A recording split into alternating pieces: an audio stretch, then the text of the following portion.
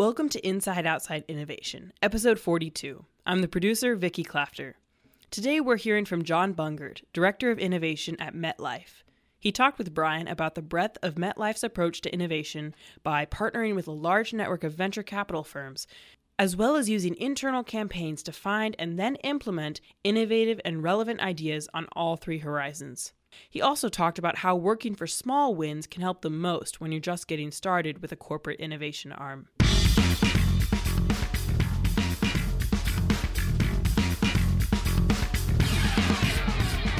Hey everyone, thanks for listening to Inside Outside Innovation, the podcast that brings you the latest insights from people who know the most about building lean businesses, innovating within corporations, and disrupting entire industries with passion and precision.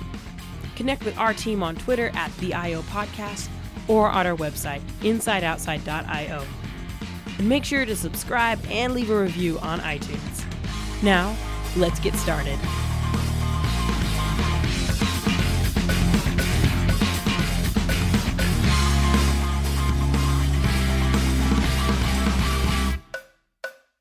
It sounds like MetLife is taking a very much an external approach by looking at external startups as one of the key drivers of innovation. We really try to do a bit of both. So we have a federated model of innovation teams throughout the world where we have different business units and operations. And we work very much with our internal associates or employees on focused innovation campaigns, identifying an opportunity and then soliciting ideas on how we can address that. But we also recognize that there's a lot of activity outside of MetLife. I mean, just within the InsurTech category alone, in 2016, there's been nearly 70 new investments, just from corporate and venture capital. So we try to keep an eye on what's going on outside of our company and also engage from within. Has that focus on innovation changed at all? Have you seen a shift, or is it pretty much the way that's kind of you've always approached innovation?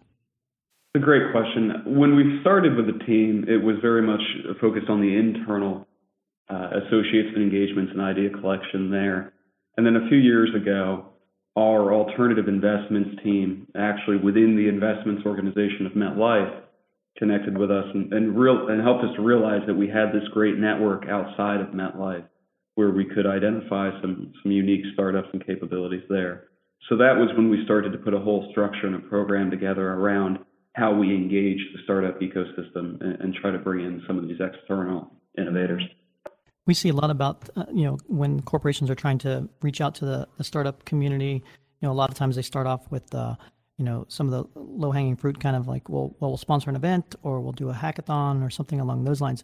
Kind of talk a little bit about like the evolution. Did you jump right into investing in startups, or did you have other types of activities where you were engaging with startups to build that up? So today, MetLife doesn't have a long track record or a deep history of doing what we would call direct investment in a startup. Most of our capital that goes into the startup community flows through one of as many as 16 venture capital funds. So we were in the fortunate position where, due to the nature of the insurance business, our capital needs and investment windows work very well for the venture capital community. So we were able to actually leverage those existing investment relationships with the VC firms. We're known as a limited partner, meaning we contribute to the venture funds and then interact with those top firms that we've contributed to, share our requirements that we've gathered internally from MetLife leaders, and ask that network of connections to recommend any startups that they have seen or they have backed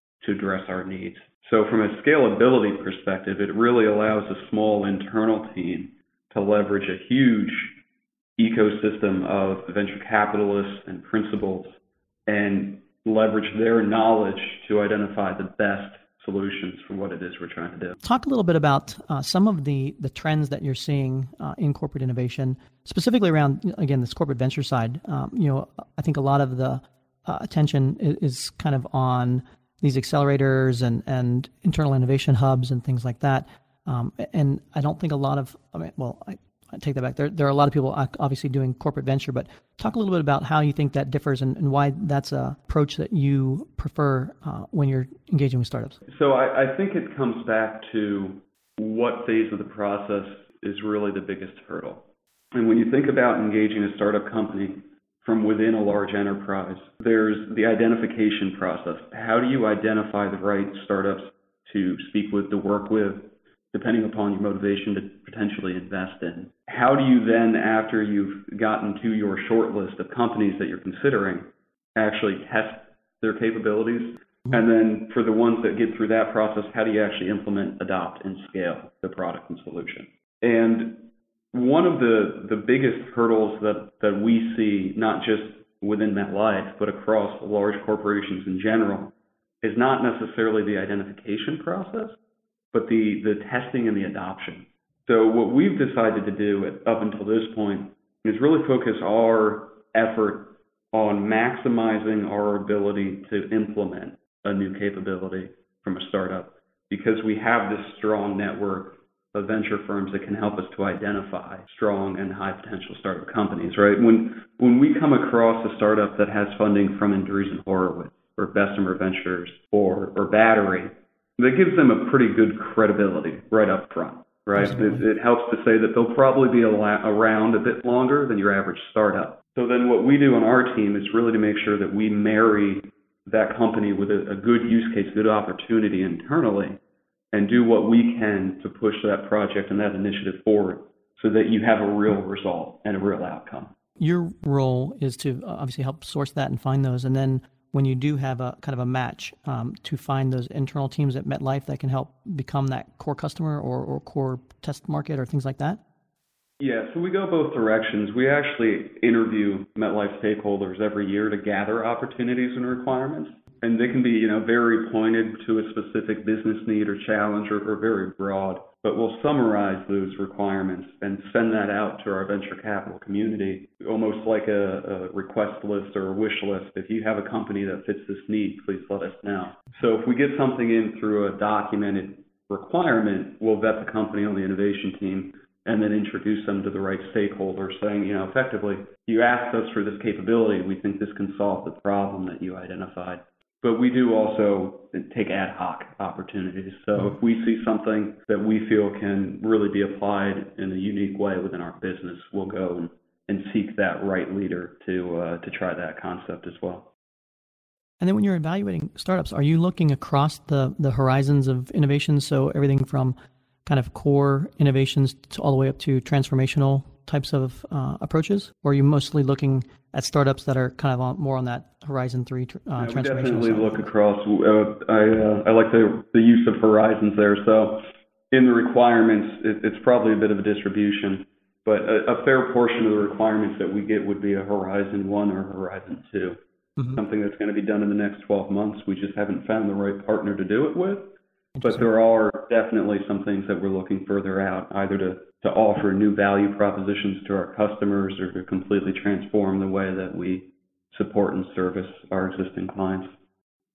One of the things we're seeing with regard to startups in general, and specifically in corporations where they're looking for investments kind of within their core vertical, so insurance tech, healthcare tech, whatever their vertical is, but not a lot of attention is always paid to kind of verticals outside of their space. Do you see any value to doing that, or what is your kind of approach to vertical specific? I think both are necessary. Obviously, the vertical specific startups are going to be the biggest threat to disrupting your current business model. If somebody were to come out and completely revolutionize the way that insurance policies are underwritten, or the financial calculations are done, that has the biggest potential impact to our business model. But that being said, the way that we run our company as a large enterprise is very important as well, because anything that we can do from an innovation perspective to improve our operating margins and do things better, more quickly, or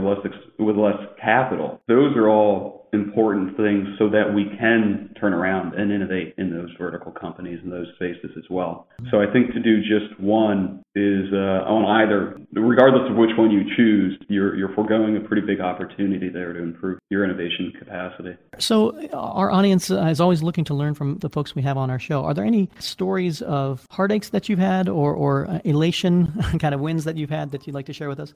With the innovation program in general, not just talking about what we've been doing with the venture capital community, it's important for early programs to get some quick, small wins to build credibility and go that way. And every time that you add a new capability, a new portion to an innovation initiative, you have to follow that same model. So as we were going through this and getting started with the venture capital aspect on the innovation team, we were really focused on identifying some companies that were more on the operating side, something that had such a clear and transparent value proposition that the sell was very easy.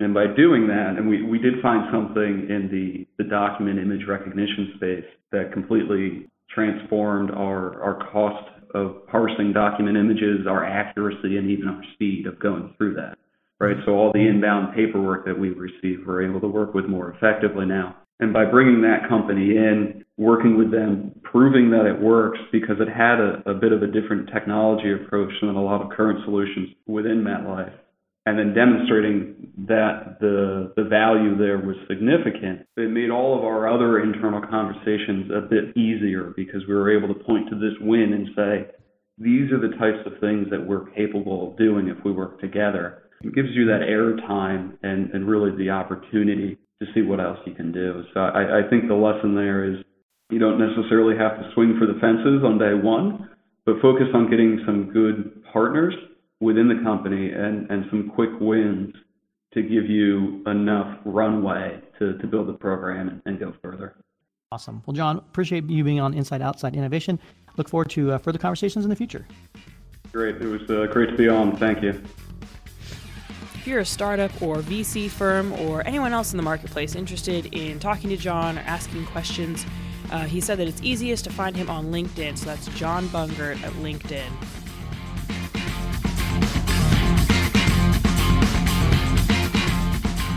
That wraps up another episode of Inside Outside Innovation. Special thanks to John for taking time to talk with us. Connect with us on Twitter at the IO Podcast or on our website, insideoutside.io. And we know you've got opinions that you're dying to share, so leave your opinion of us on iTunes. The world of innovation is always changing, and we want to talk about what you need to hear. So if you've got questions about something in particular, let us know, and we will be happy to answer them on the show.